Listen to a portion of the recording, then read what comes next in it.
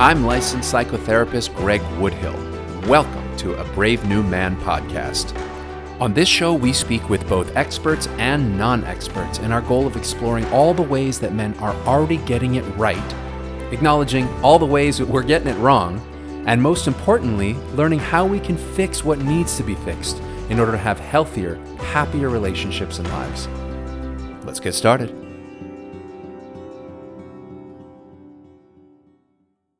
Hi, everybody. Welcome to today's special episode of A Brave New Man that was inspired by Father's Day.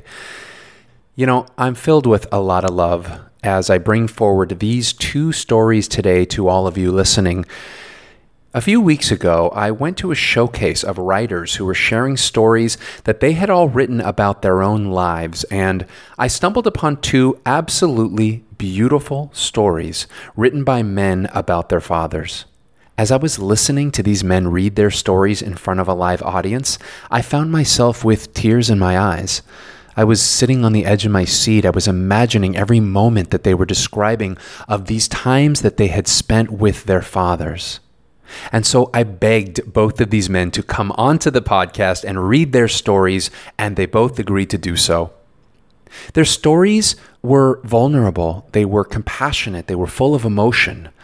And I recommend that as you listen to these two stories, that you immerse yourself in the world of the speaker, but I also recommend that you allow your relationships with your own parents to be in your heart as you listen, or your relationship with your own kids for that matter.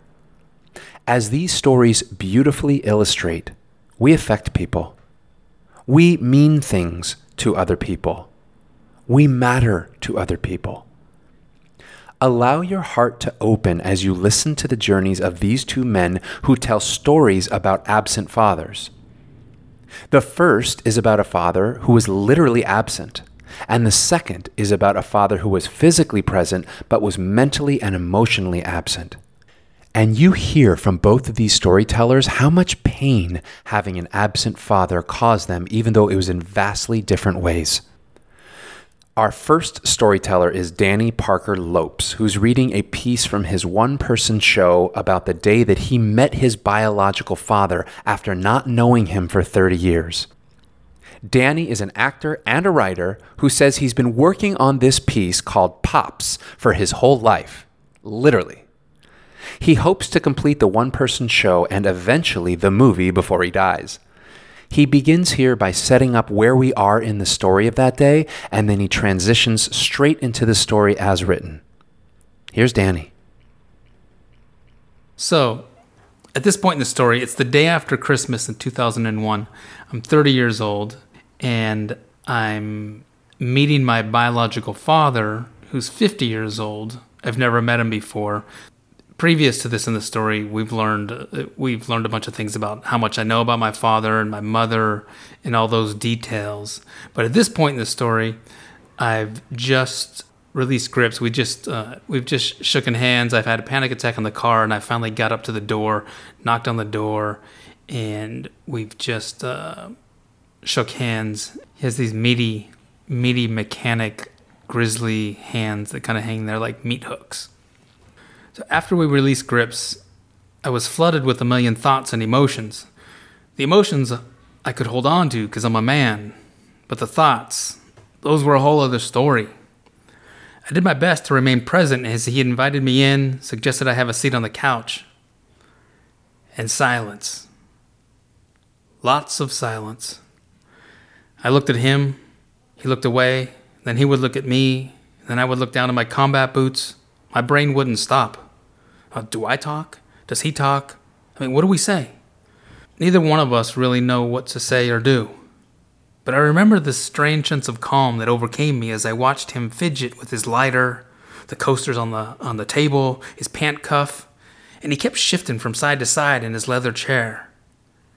I'll never forget that crunchy kind of rubbing sound of his body against the leather. If I closed my eyes, I could hear it in my sleep. And I wanted to tell him, hey, everything's going to be okay. But I didn't know him that well. Hell, I didn't know him at all. And then he went to the bathroom for the second time in the first 5 minutes. When I went to the bathroom, I sat there praying my heart wasn't going to jump out of my chest. My mind was still racing, and I noticed that there was no Christmas decorations in his house. This is the day after Christmas, and he doesn't have a Christmas tree or a snowman or any reindeer or tinsel or a wreath. There's nothing. It may as well have been the middle of summer. I remember his place. It was all that leather and wood, not the modern kind of cool look. It was more that dated oak look with the gold attachments. It reminded me of something out of the 90s that definitely could have used a female touch. But it was the lack of Christmas decorations that just made me a little sad, because I grew up, my mom's house, still to this day, it's decorated like some sort of winter wonderland, and his house was not. I sat there. I took it all in, and it occurred to me that he wasn't ready for this. And it's hard for me to explain, but I felt more emotionally evolved than him. This became more clear when the second time he returned from the bathroom, he had a bottle of Jack Daniels and 2 shot glasses, and he said, "You want to do a shot? You drink, don't you? I gotta do a shot to kill the nerves. I'm nervous. I've never done this before. You know, I'm kinda... You nervous?" And I remember thinking, I don't really want to do a shot, because even though my insides were churning, I felt very grounded. Besides, I hated whiskey. I didn't like the taste, and alcohol was never my numbing device of choice. Now, if he pulled out a box of chocolates, that could have been a whole different story. But as discombobulated as I was, there was no way I was going to turn down doing a shot at Jack Daniels with my biological father. I mean, it's so perfect. So manly, right? 2 men sitting on leather furniture, drinking Jack Daniels. You combine that with the smell of his Aqua Velva aftershave, and my senses were, well, they were complete. I was hoping to build a bond with him, and that 5-year-old boy in me still wanted him to like me. So I replied, "Yeah, sure, I'll do a shot." He poured the shots, handed me one, took his own, and I'll never forget the irony of the shot glasses, because they were these commemorative glasses from a place called Paradise Lounge. And I remember thinking how peaceful a Paradise Lounge sounded compared to the torture chamber of emotions I was feeling. I was at a loss for what to say or what to do when he raised his shot glasses and he said, "To sons." And that really threw me off, because the only thing I could muster was cheers as we clanked our shot glasses. We threw our heads back, and before I could even put my shot glass back on the table, he said, "How about another?" If I'm being honest, the pit in my stomach wanted to do another shot. But I didn't want to be a pussy and tell him my throat was still burning from the first one, so I politely declined, and he said, "Well, I gotta do another." As he quickly downed his second shot, he clapped his hands together and he said, "Once that one kicks in, I'll be all right." It was then that he finally noticed the Christmas present that I had brought him. "What's that? Is that a present? I hope that's not a present.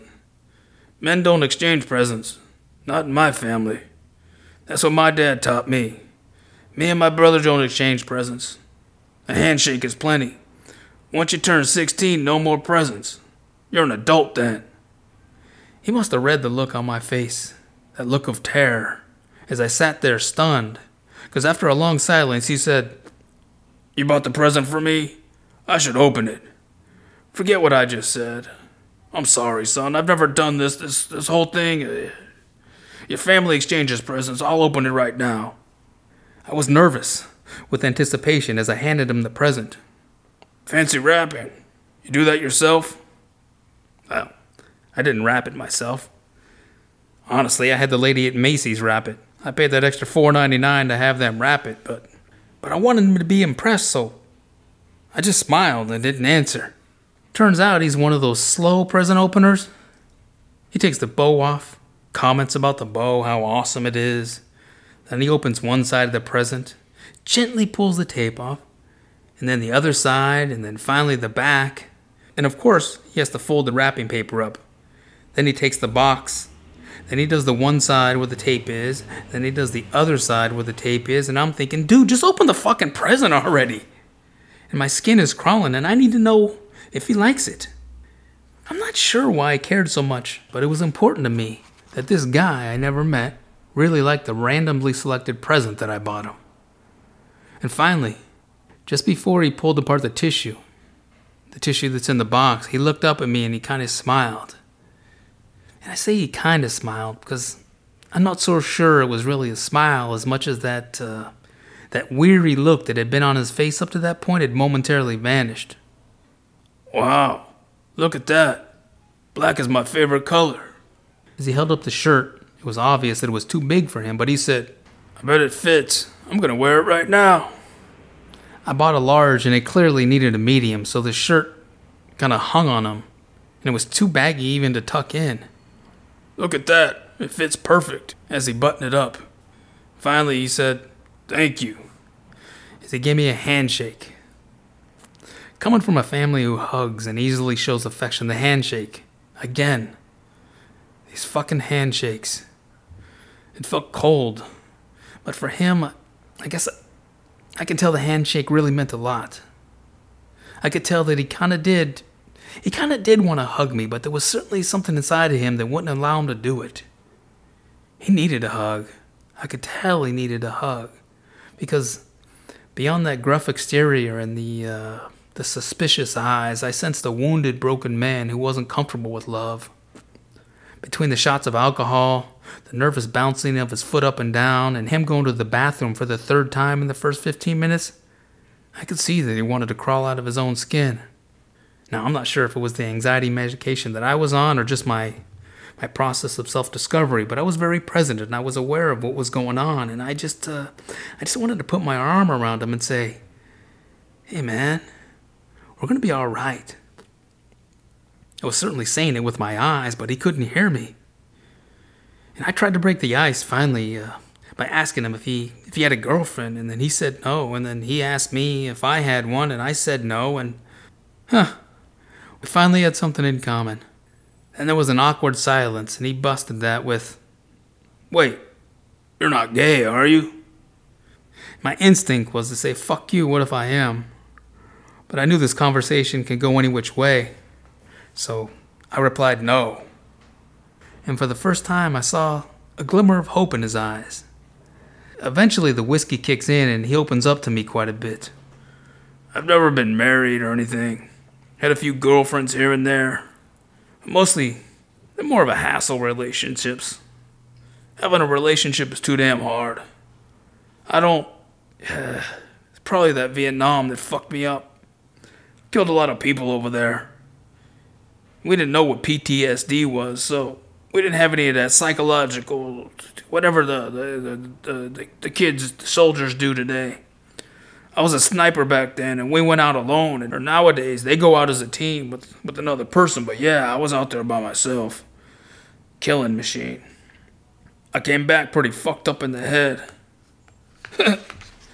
Some people still say I'm fucked up in the head. I don't know." As he laughed through the pain, I wanted to punch myself in the face because I wasn't sure what to say. Merry fucking Christmas? I don't know. This was a lot to take in. But I was happy. I was semi-satisfied because I was getting a snapshot of this man, my dad, and who he was. I wasn't born yet, but I knew plenty about Vietnam. I saw Apocalypse Now, right? I saw Deer Hunter. I saw Platoon and Casualties of War and Born on the 4th of July and Full Metal Jacket. I wasn't sure how to respond to his confession, but I remember thinking that that's a lot of shit that he had to work through. A lot of shit that he didn't work through. As I sat there, I was thinking, sheesh, I'm seeing a therapist for a panic attack. And this man had blood all over his hands, and he never had a chance to talk about the atrocities he witnessed and committed. He told me he was the stereotypical Vietnam vet of another great war movie, Easy Rider. He rode around the country on his Harley and did mass quantities of drugs. It all kind of made sense to me as I sat there on the couch. I really felt compassion for him. But I also had a few questions for him that I was too afraid to ask. Did you know about me? Did my mom tell you about me when you got back from Vietnam? Do you want to be my dad? You want to fight? Do you love me? Do you love me? Okay, let's move to our second story. Our second storyteller is Brett Hamilton. Brett describes himself as a writer, a storyteller, and a yogi. His story describes the day that he met Mark Maron in person and forced himself to say hello because Mark's podcast was the reason that Brett was able to bring healing to the relationship with his own father, who had been mentally and emotionally cut off from Brett his entire life. Brett says that if you connect with his story, he'd love to hear from you. His email address is in the written episode description. Here's Brett. This is the story of how I risked the lives of 12 high school girls for the chance to meet one of my heroes. LAX Airport. I'm the assistant coach of a 16 and under girls volleyball team. We make our way to our gate in the United Terminal. Lots of people notice the collective swath of height and Lululemon ushering past. I look out, mostly scanning for creeps who stare too long at the young ladies I'm coaching, so I can have my white knight righteous moment of letting them know they're 16, man. Sadly, I don't catch such a man, but out of the corner of my eye, I glimpse the back of a familiar salt and pepper head ambling towards the food court. My stomach drops. Nervous tingling floods my body. I say, that's Mark Maron. And his tractor beam begins to reel me in. Mark Maron is a stand-up comedian, actor, and host of the WTF podcast. I float away from my external height twins and race towards my internal emotional twin, Mr. Maron. I weave in and out of food court tables, tracking the back of his indecisive head. I hear his inner monologue as he bounces from food counter to food counter. This airport food is garbage. I can't eat any of this shit. What about CPK? I can find something at CPK. I catch up to a comfortable 10-foot stalking distance, tracking him like prey. Come on, Maron. Make up your mind and get in line somewhere so I can, drool on you? He is looking for food and me looking for... Wait, what am I looking for? I don't approach celebrities or heroes. It's in such poor taste. Maybe those are my father's words. And maybe that's why I'm here stalking and chasing Mark Maron around an airport food court. Because of dads. That's why I'm here. Dads. I didn't have much of a relationship with mine. We breathed the same air, shared the same house, even watched the same porn, which I stole from him and sold to the neighborhood kids because his collection was so abundant. That's a story for another time. He didn't make me feel anything but angry and sad. He never praised me. He never told me that he loved me. He was beloved by his community and friends, and a stranger to me. He was an excellent student, graduating from Columbia University and NYU Law, which he made sure came up in most conversations. He chose to practice law, or let me say, out of fear of pursuing a career in music, he found himself a prosecutor and eventually a judge. How he viewed the world was such a mystery to me. He was trying death penalty cases, and I never knew whether he believed in the death penalty or not. I believe what you practice, you become. If you practice law, truth may become irrelevant. And if you take responsibility and admit fault or weakness, you lose. I believe unconsciously this choice translated to how he showed up in my family. Taking responsibility for shortcomings in our home meant he lost. My biggest fear throughout my 20s was that my father would die without us ever having had a meaningful conversation. Two things happened. At age 30, I stopped drinking and began exploring my emotional life. and my father had quadruple bypass heart surgery. So the reality of him dying without me ever speaking up became a possible reality. Listening to WTF helped me find the courage to face that fear. On his podcast, Mark openly shares about his troubled relationship with his self-involved father. He speaks about his experiences in therapy and AA that helped him learn about narcissism and codependency. This all helped arm me with language and context and made me feel like I wasn't the only one who had this hardship. I couldn't talk about this with my mom or sister. My friends from high school and college couldn't relate. But Mark's connection to the pain of having a detached, self-involved father made me feel like I wasn't alone and that I could take action to change it. On a visit home, my father, sitting in his chair, watching his favorite distraction device, his prized 72-inch television. I lay on the sofa, laptop resting on my stomach as I play an online poker tournament, my favorite distraction device.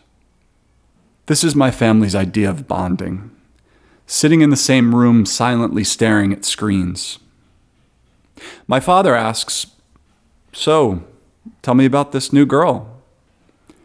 From the basement of my soul, I erupt. Why the fuck would you care? He fidgets and makes excuses as if he was always interested and curious about what was going on in my life. 30 years of anger, sadness, and resentment pours out of me into him. I sob and scream as snot and tears eject from my face holes. Do you have any idea how much it hurts that you never said I love you to me? You never once called me when I was at college to see how I was doing. Do you know that my friends call you the non-existent man? He sat there silently, staring blank at the TV screen. I watched his body becoming smaller and smaller as the arrows fly from my heart. I see him physically transforming into a little boy before my eyes. When I finish what my 30-year silence has to say, he says, I can recall the exact moment when I shut down emotionally. I was 8 years old. He tells me how an evangelical preacher rolled into their small town when he was a young boy, and his father changed overnight and was completely swept up in spirit. My father told me seeing his father change and my father being able to see through the facade of the church shut him down completely and made him feel like he could never open up or trust anyone. I asked if he had ever told anyone this. He said no. He told me he had thought about getting help his entire life, but never had the courage. In this moment, for the first time, I was able to begin to forgive my father because I knew more of his story. This is why I'm here stalking Mark Maron around the food court in the United Terminal at LAX. He finally lands in a long line at Wolfgang Puck Express. Here goes nothing. I close the stalking distance to uncomfortable hovering distance. I don't have words. I don't think I'm breathing. I stand there hovering over him, hoping he will feel me hovering and make the introduction I'm too afraid to make. Okay, Maron, I made it this far. Now it's your turn. He doesn't budge. I finally limp out, Mark? Which feels like, gah. He spins around like a top. Yeah! Fighting back tears, I reach for his hand and say, my name's Brett. I just want to say thank you for doing what you do. He says, oh yeah, thanks, man. Where are you headed? I say to Reno to coach a volleyball tournament. Oh, you said Brett, right? I reply, yes. Nice to meet you, Brett. I linger for a moment, not wanting this embrace to end. Standing in front of a stranger whom I've listened to speak for hundreds of hours, I feel seen. I feel heard. Things I never felt from my father. Until I realized, oh yeah, I'm coaching a volleyball tournament in Reno.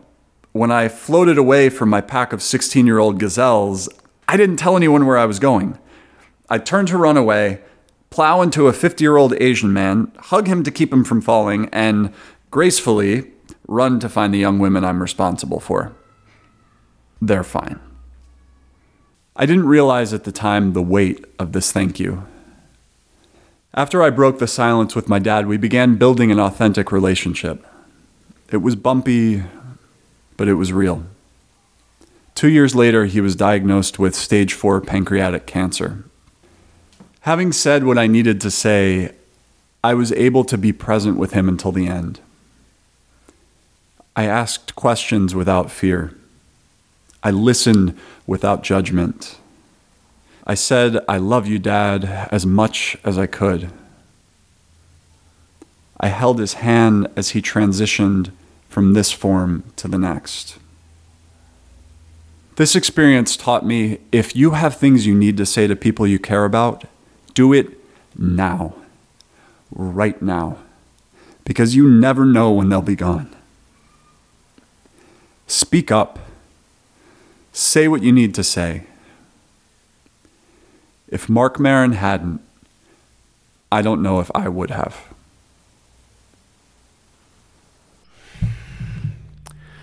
Okay, so what now? Take a breath and notice what you're feeling. Did anything that these men said ring true for you in your relationships? If so, do you need to take action on any of those things? Are there things that you have always wanted to say to someone but never said? How about questions you want to ask your parents but never asked? Or is there someone who you want to thank for changing your life, celebrity or otherwise, who you haven't yet thanked? If so, do it. Do it now. Don't wait.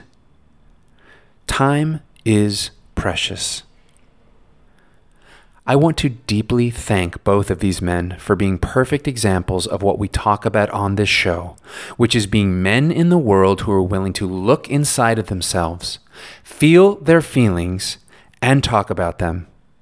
And they didn't have to agree to come on and read their stories here today, but I'm so grateful that they both did. Danny, thank you. Brett, thank you. Both of your stories opened my heart and made my life better. And thank you all for listening here today. I'm so happy that you joined us. And we'll talk to you real soon. Thanks for listening to A Brave New Man podcast. Make sure to subscribe to A Brave New Man on iTunes, Google Podcasts, Stitcher, or wherever it is you get your podcasts. And come follow us on Instagram at A Brave New Man Pod. That's A Brave New Man POD for updates on the show and our daily words of wisdom. See you next time.